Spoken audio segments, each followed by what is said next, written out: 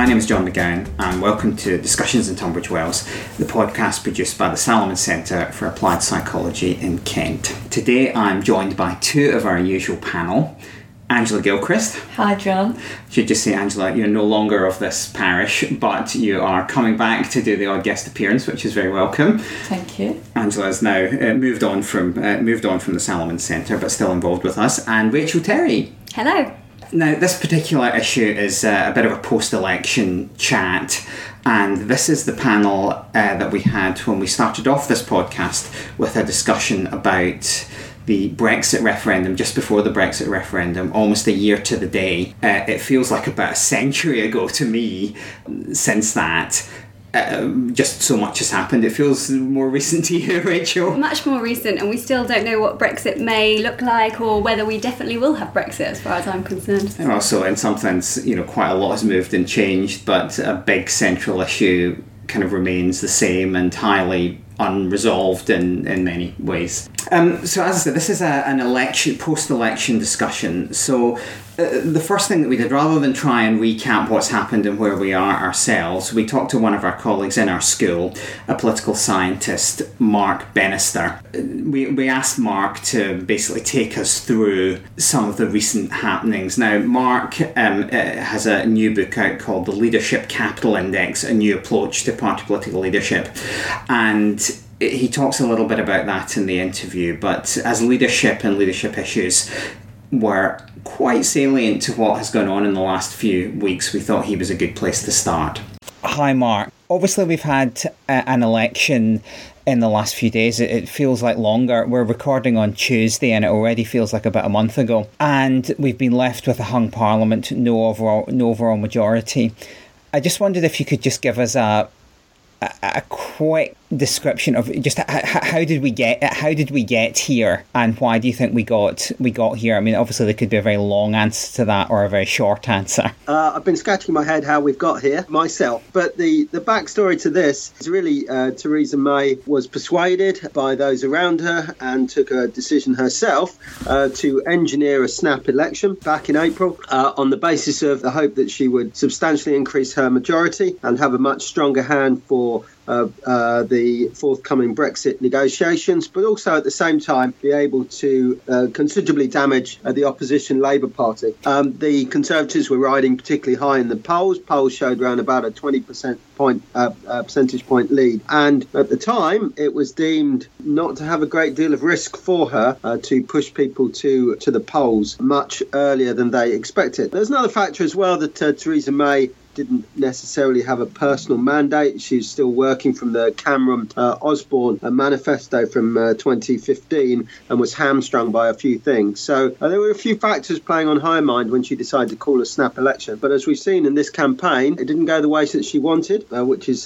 significantly damaged her personally, damaged her leadership, and also potentially damaging the Brexit negotiations and the Conservative Party too. You mentioned leadership, and I know that leadership is something that you've thought a lot about and written about Tony Blair and Margaret Thatcher and political leadership more generally. And this particular campaign seemed to involve questions of leadership quite a bit, really. Theresa May being, strong. Well, God, I'm loath to say strong and stable leader. At least that was the way that it was originally being pitched. Jeremy Corbyn being pitched as not a credible leader, and it really felt probably more dominated by questions of leadership than really many other elections I can remember. How did that shake out during the course of the campaign? Absolutely, John. This was really a leadership election, and it was framed that way by Theresa May and her advisors, in particular Lynton Crosby. They saw her leadership as being the strength in this election and Jeremy Corbyn's leadership being weakness. And that's why the Conservative Party decided to frame it that way. But it was a major danger because if you personalise an election campaign this way, then when it goes wrong, it comes back on the individual.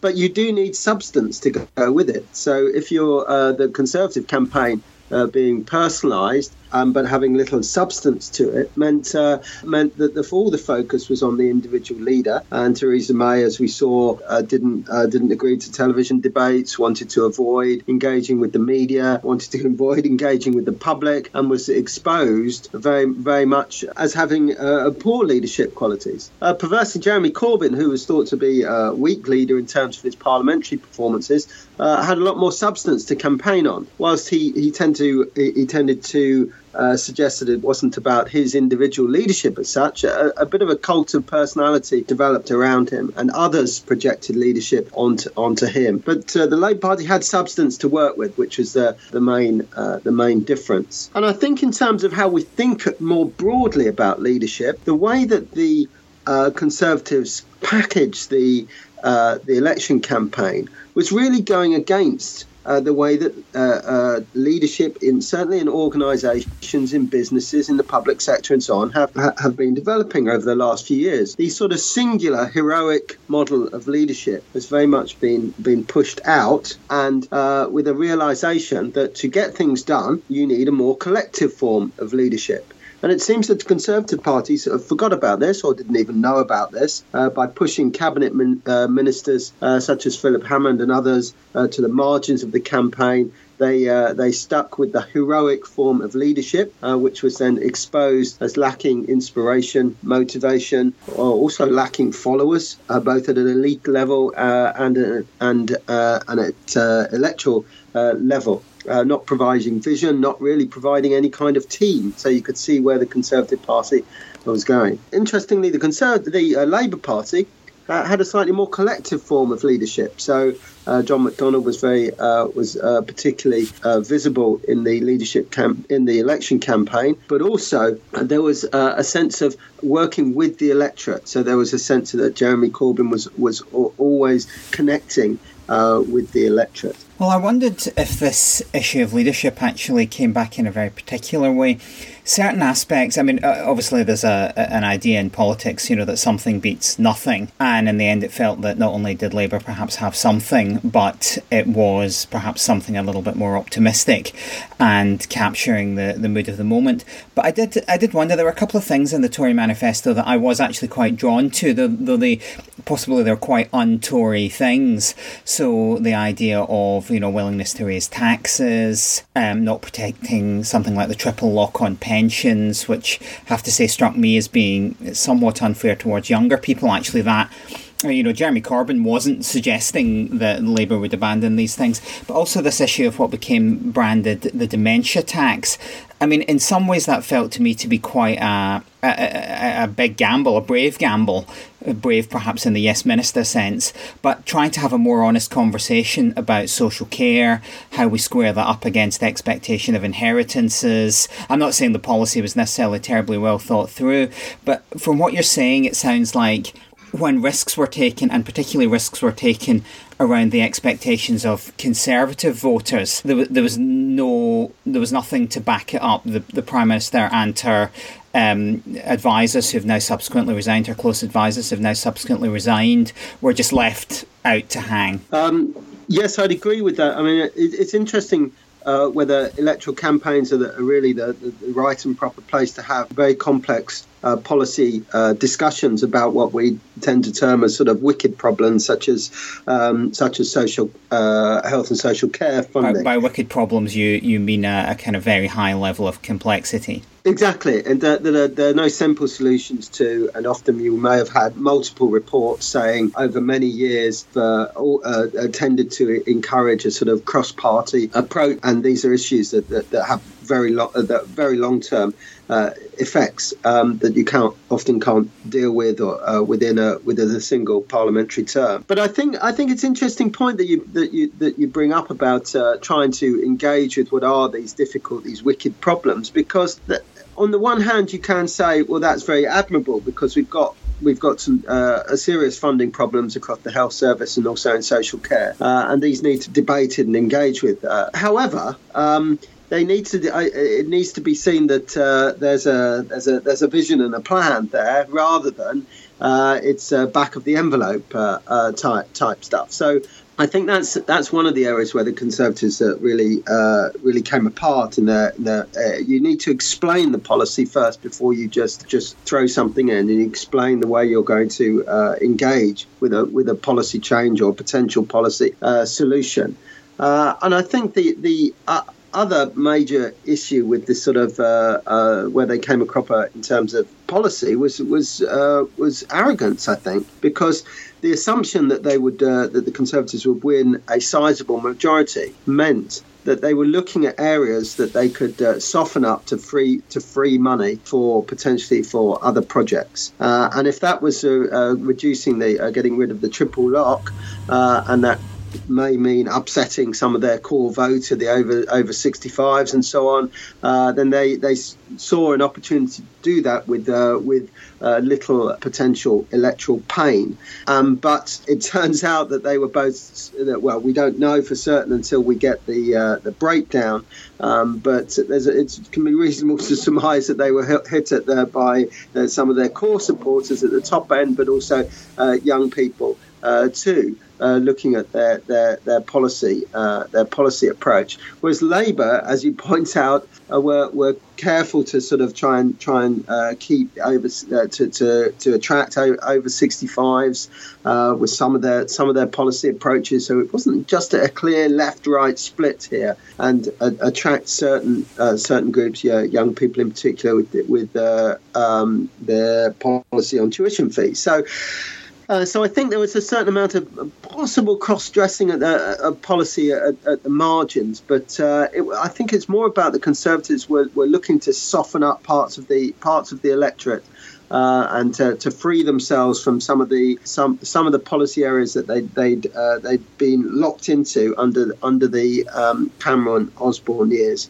Before we finish, Mark, thank you very much. I know that leadership in particular is a very strong interest of yours, and I did want to mention your most recent book on leadership capital. Do you want to just give us a quick plug before we finish off? Yeah, thanks, John. It's interesting because we wrote something just before the election about how Theresa May was leaking leadership capital, mainly through her U-turns on social care and her very unconvincing electoral campaign performance. And we related this to the book that we have out with Oxford that's just released just before the election, where we were saying that leadership capital is based on three aspects. So the skills that you have, the relations that you develop, and the reputation that you have. So we work around these, that you may bring personal skills into your leadership. So that may be, say, Jeremy Corbyn's campaigning, or Theresa May being found out through not having the necessary skills. Then there's the relations. So your relationship with the media, the electorate, the general public, your cabinet colleagues or your shadow cabinet colleagues and so on, which is essential to building that collective leadership that I talked about earlier. And then the third element we talk about is reputation. So you have to develop a reputation. And Theresa May's reputation was at the Home Office, and she used her record at the Home Office, which was heavily criticised as well. Jeremy Corbyn, his reputation was very much based on winning leadership election against the odds as well, and reaching out beyond the narrow confines of the Labour Party. So, but they're both fairly inexperienced leaders as well. So we can't point to achievement in office yet. There's limited achievement of Theresa May in office, and obviously Jeremy Corbyn has only been leader of the opposition. Well, however you rate the policies of the various parties, I have to say, when you put it in that frame, it doesn't necessarily look terribly hopeful for Mrs May. Absolutely.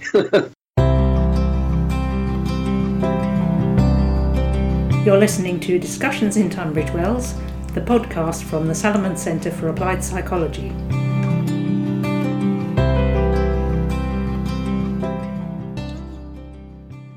Okay, that was Mark Bannister from our department talking about the election and the last few weeks. So folks, how are we feeling about it, and what has struck you about it? And remember, we're trying to think psychologically about it. We're not political scientists. No, we're not. So we're not we're offering something a little We're different. hopefully offering some of the psychology on this. I found Mark's framework very, very interesting, and I'm not really in a position to say whether I agree or disagree with it or not. But what struck me was, he's got these 3 legs to a framework: skills, reputation, and relationship. I would have to argue from a psychological perspective that it's relationships that is the key one of those. That it would seem to me that as a politician, if you are not successful at forging and maintaining relationships with your constituency, with your would-be voters, you've had it, really. Skills obviously comes into that, reputation obviously comes into that, but it's relationships that makes all of that work. Rachel?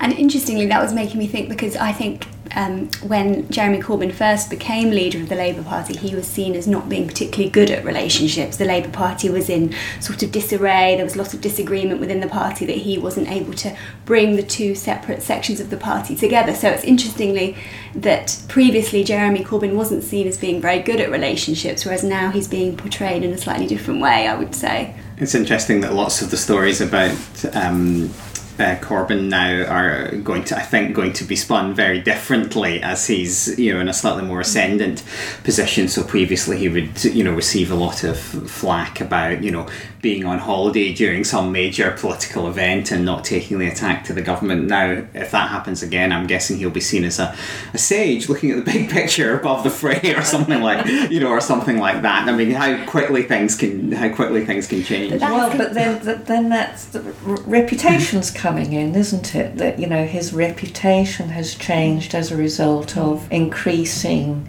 Labour's vote share. But sorry, Rachel, I was going to go back to relationships, because just as recently as this week, the images after the Grenfell fire where Theresa May was seen talking to a couple of firemen and looking very sort of distant, whereas Jeremy Corbyn was pictured with his arm around one of the victims of the fire, is quite different in terms of the relationships that they're trying to portray. I think Jeremy Corbyn was potentially better in terms of demonstrating his relationships with the electorate than Theresa May was in the run-up to the election, potentially, in terms of there was lots of images of Jeremy Corbyn talking to massive crowds of people, whereas the sort of spin was that Theresa May wasn't particularly good at engaging with the public. She was reluctant to do the TV interviews, she was reluctant to take part in any sort of debates with the general public. So I think that was a difference in terms of how they portrayed their relationships. I just don't think Theresa May really understands the media. It seems to me that Corbyn has had on his side the idea of using social media behind the scenes, because he couldn't really rely on the mainstream media, which was hostile to him pre-election. And I think that was a massive part of the campaign, because there seemed to be a shift perhaps in the mainstream media towards the end of their campaign, the mainstream media started to recognise that there was perhaps a bit of a swing towards Labour voters, and I think that probably influenced quite a lot of the public, because we know that there is a sort of herd mentality phenomena where people often want to vote the same as other people they know, or other people more generally. So if in the media there is a sense that other people are perhaps changing and going to vote for Labour, the general public might start thinking, well, if other people are going to do that, then maybe I'll have the confidence to do that. Whereas I think the message earlier on in the election was it's going to be a landslide, and so I think people might think, well, if I'm not sure who I'm going to vote for, everyone else seems to be going to vote for Conservative, so maybe that's what I'll do. So I do think that was a relevant factor. Well, I'm wondering about, it's really funny actually listening to this, because part of what I'm hearing is that everything that was perceived as a limitation about Corbyn is now a strength, and everything that was perceived as a strength about Theresa May is perceived as a limitation. And I do take the point that she was quite a wooden campaigner.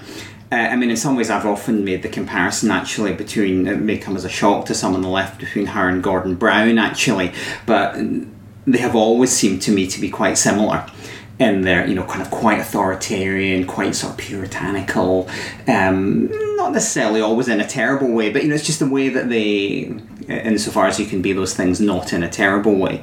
But but just to come in there, Gordon Brown was somebody who had a great deal of gravitas, actually, intellectually, and he's probably more of an academic than he is a politician. He did wither in the light of an election campaign in a not dissimilar way to Theresa May, though. He did wither in the heat of that scrutiny. Well, yes, and he was very poor at forging relationships with people. He didn't know how to use the media at all.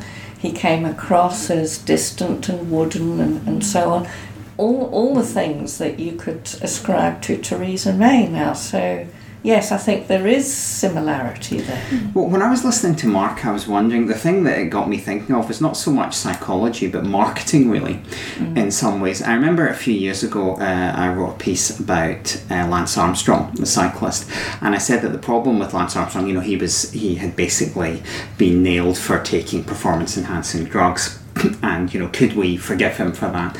At the time, I argued that the problem that he had was that he basically trashed his own brand. So the example that I used was Tiger Woods, the golfer. Now, Tiger Woods was kind of a bit of a cold fish, and he he struggled to warm to the public. But Theresa, not unlike Theresa May in that way. So how did they market him? They marketed him as being a superior individual. I'm sure I've said this before. They marketed him as being a superior individual, superior concentration.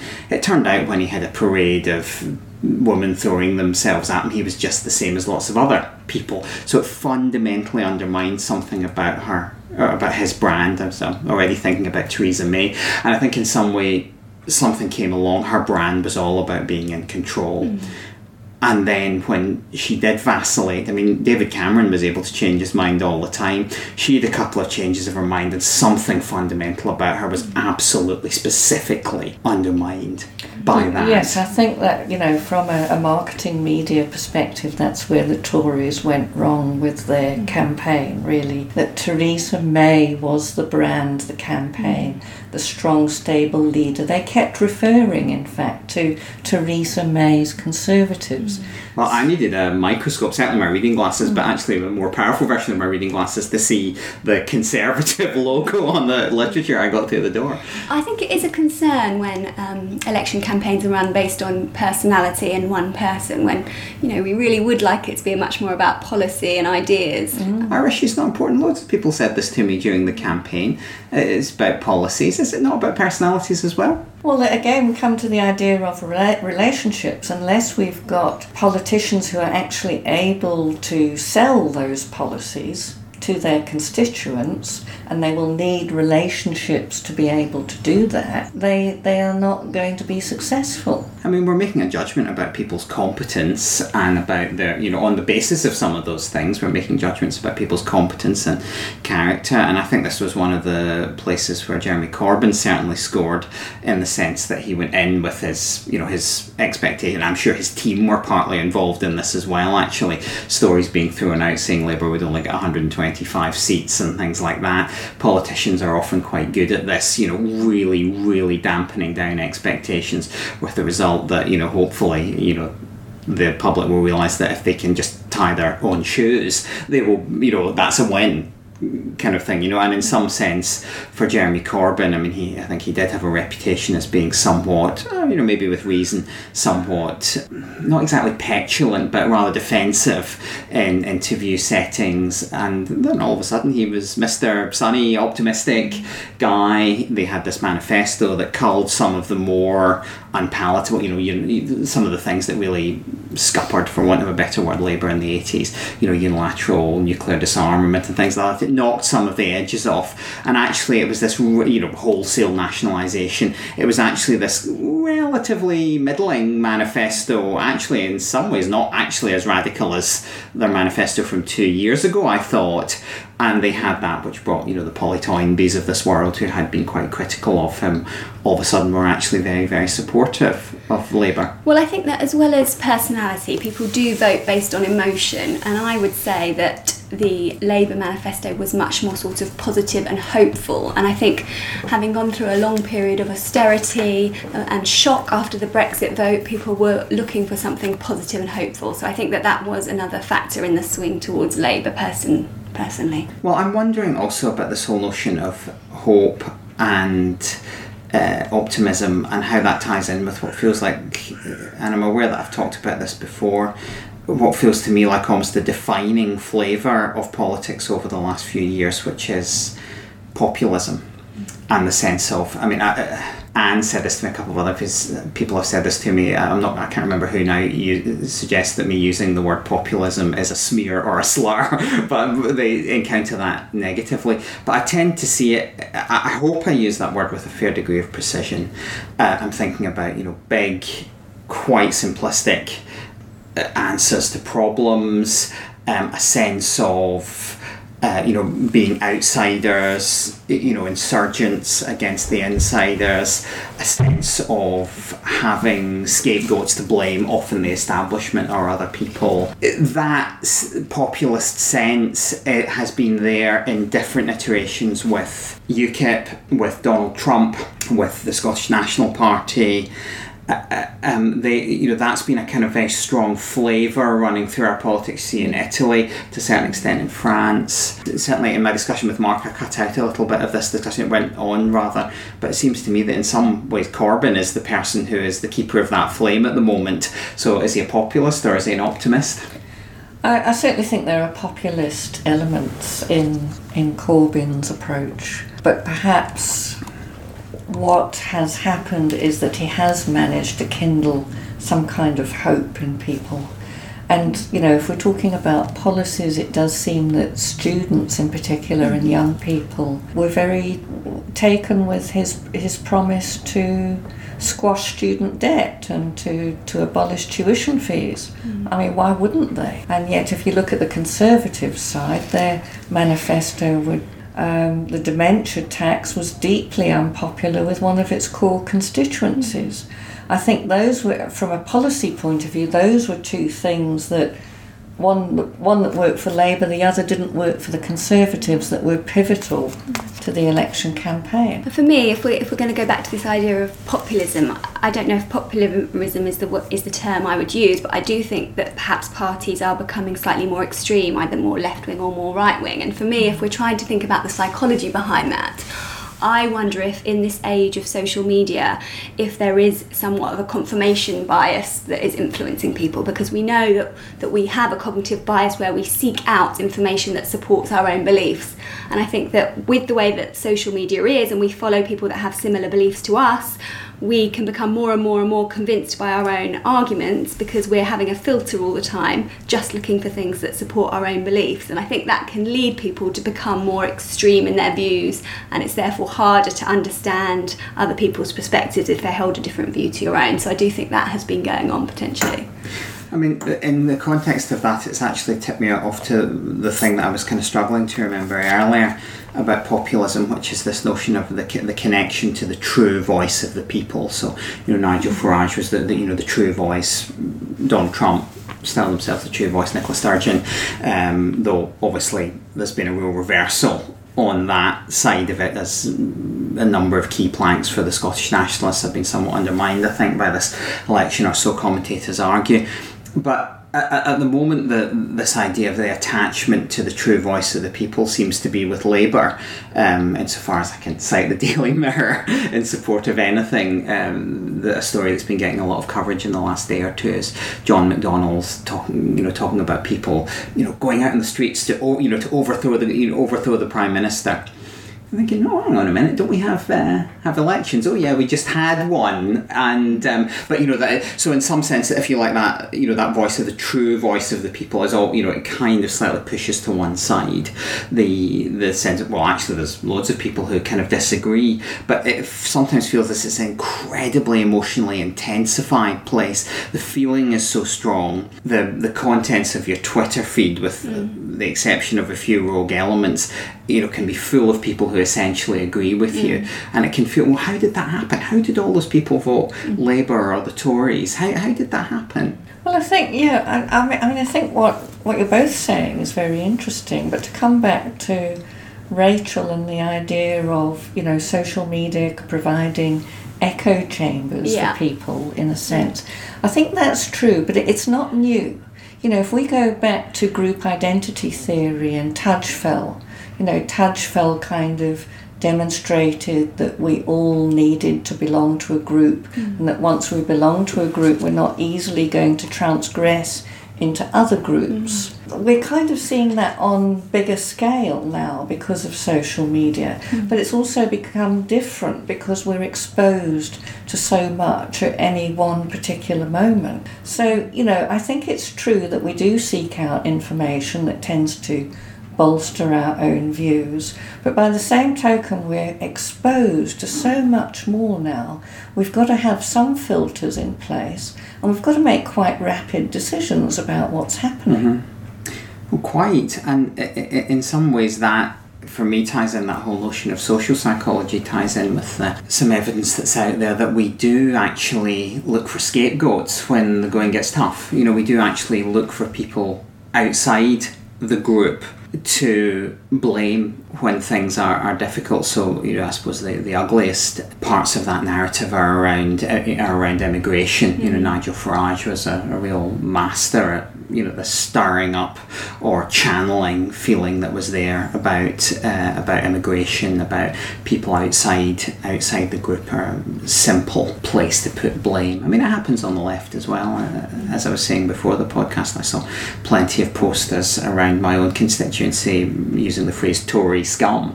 One of them was signed Your Friendly Collective. You're thinking, yeah, really friendly. It's, but again, it's seeking an out group, or if you're in Scotland or Scottish nationalist, the sense of ultimately it's the English or the Union who are the source of ill, and again in that case it's not necessarily totally connected to evidence, really, the notion that we're different from them.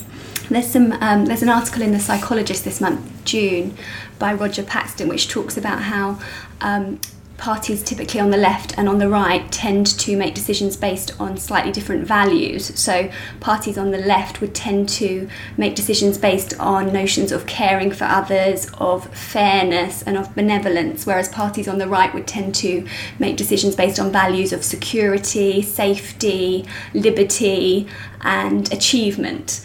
And who's to say which values above which others, but it can therefore be difficult to understand how other parties are coming to a decision, and so they can be seen as different or not as good or uncaring, when actually it's perhaps just a slightly different priority. Well, those biases are quite different. I mean, all of those values seem not bad to me, kind of across the board. I was listening to a really interesting programme on Radio 4 a few weeks ago with David Aronovich, talking about the fundamentals of taxation and how we pay for things. And I've done a few experiments with people, just asking them how much tax they think we pay on various things. Half our tax burden apparently goes on two things. Those things are social care and health. But the number of people I know who are broadly left-leaning who'll say that one of those things is defence is quite overwhelming.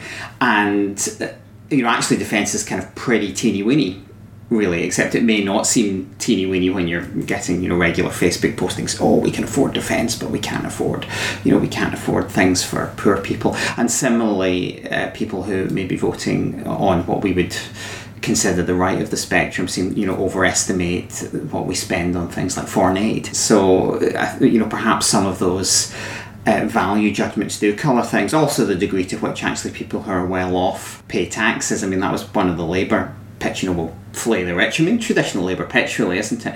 But actually, when you look closely, it turns out people who are better off pay the vast majority of enormous amounts, disproportionately large amounts of money come from people who are better off. Well, obviously better off just simply means better off than me, certainly in my own mind. Yeah, I guess it depends what the definition of better off is, doesn't it?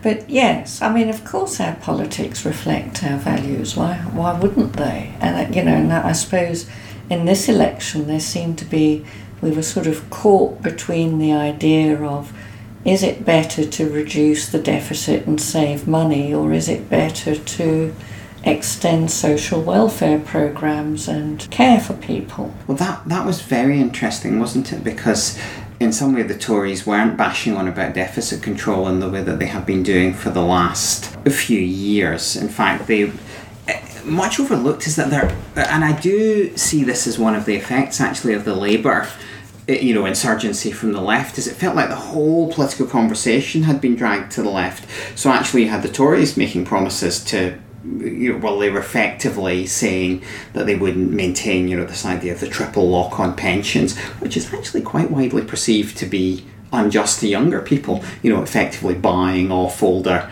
voters. As I'm about to become an older voter in the next few years, I have some concerns about that. But they were talking about potentially raising taxes, very un-Tory, and also this idea of the dementia tax struck me as really very interesting. Okay, it's seen as a massive misfire in terms of policy, but as I was saying to Mark, in some sense, they were trying to have a conversation about how we solve this problem of older people, caring for an aging population, how we set that against our expectation of things like inheritances. Maybe it was very unwise in the middle of an election campaign, but if they were talking about these kind of things, as something happened, the whole conversation feels like it's been dragged a bit to the left. Well, yes, but the Tories are still seen as the party of austerity, aren't they? So, it did seem that the election was sort of divided between, are we going to vote for more austerity, or are we going to loosen things up and try and care for more people, as I saw it.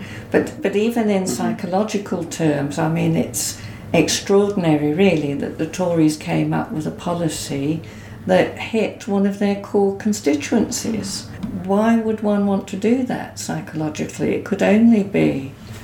I suppose you're trying to get a mandate for something that you feel is necessary, and some pretty radical thinking around, dealing with an older population is necessary. Whether this was the right way to go about it is a whole other thing, but, you're trying to do that while you're popular. God, I think there'll probably be... And this is again something about relationships. There was also seemed to be an issue of the relationship between the Prime Minister and her own colleagues, in the sense that they floated and constructed that policy in a very, very narrow group without having it sort of checked and tested, even in a 5-minute meeting where somebody could put up their hand and say, "Ooh, doesn't that sound like a dementia tax?" And the things that, message testing and things that, that parties do around policies. But in some ways I feel I've got very mixed feelings about that, because it does feel that in some ways, in that and winter fuel payments and things, they were trying to drag something to the left, though of course they were promising more austerity as well, possibly even more than there had been, actually, because I think you can argue the toss about how much austerity has been. Certainly been a big increase in inequality, but more austerity was on the way. And if you're not bashing on about deficit control and you're not saying that matters, then why shouldn't people just turn around and say, well, why shouldn't we vote for Labour, who are promising to spend tons more money if deficit control isn't a thing anymore?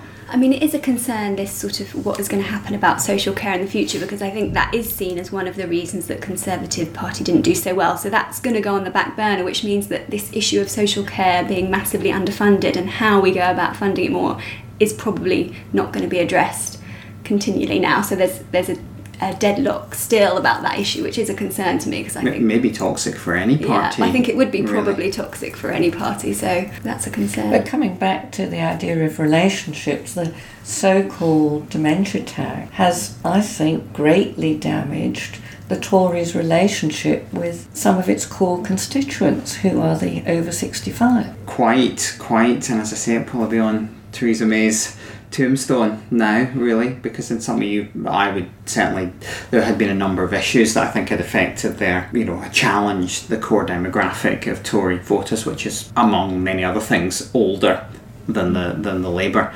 demographic. But it does feel like it all came together at that point in that policy.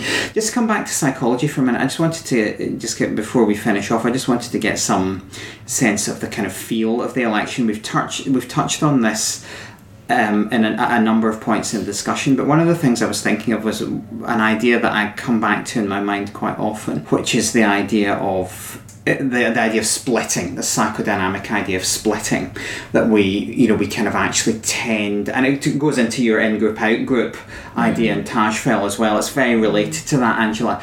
the idea that whatever the complexities of the issue, we get caught around these quite simple framings of it, and there's reasons, the psychological reasons why the narrative gets framed, hope against pessimism or leadership against chaos or whatever these, and obviously the picture is a lot greyer. But certainly a lot of the encounters I had, people felt very, very split.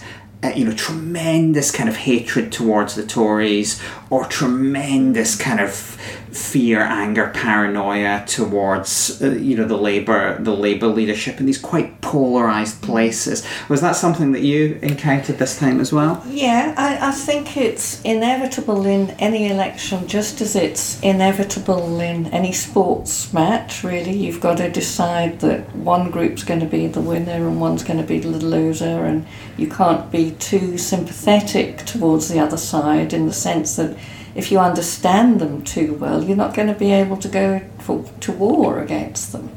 You've almost got to be able to see one side as good and one as bad, because otherwise how do you go into that little booth on election day and confidently make your cross if you're in there thinking, maybe, if you're kind of wavering and thinking, maybe I should be going for the other one, there's good things about them too. That creates a very difficult position, doesn't it? But you would have to have decided that one was better than the other to make your cross. So in doing that, you're in something of a split position whereby you've positioned the other group as, if not altogether bad, somewhat worse than the one you're voting for. Some people are arguing that the splitting and the anger is potentially worse currently due to the increasing inequality in society. I don't know what we think about that, but I think there's probably some truth in that feelings are higher now as inequality is increasing.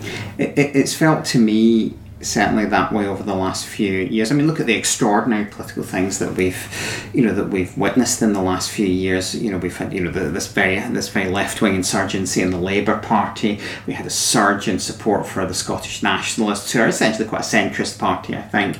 We had Donald Trump becoming the US president. I mean, it still seems unbelievable. He's been in office for quite a number of months now.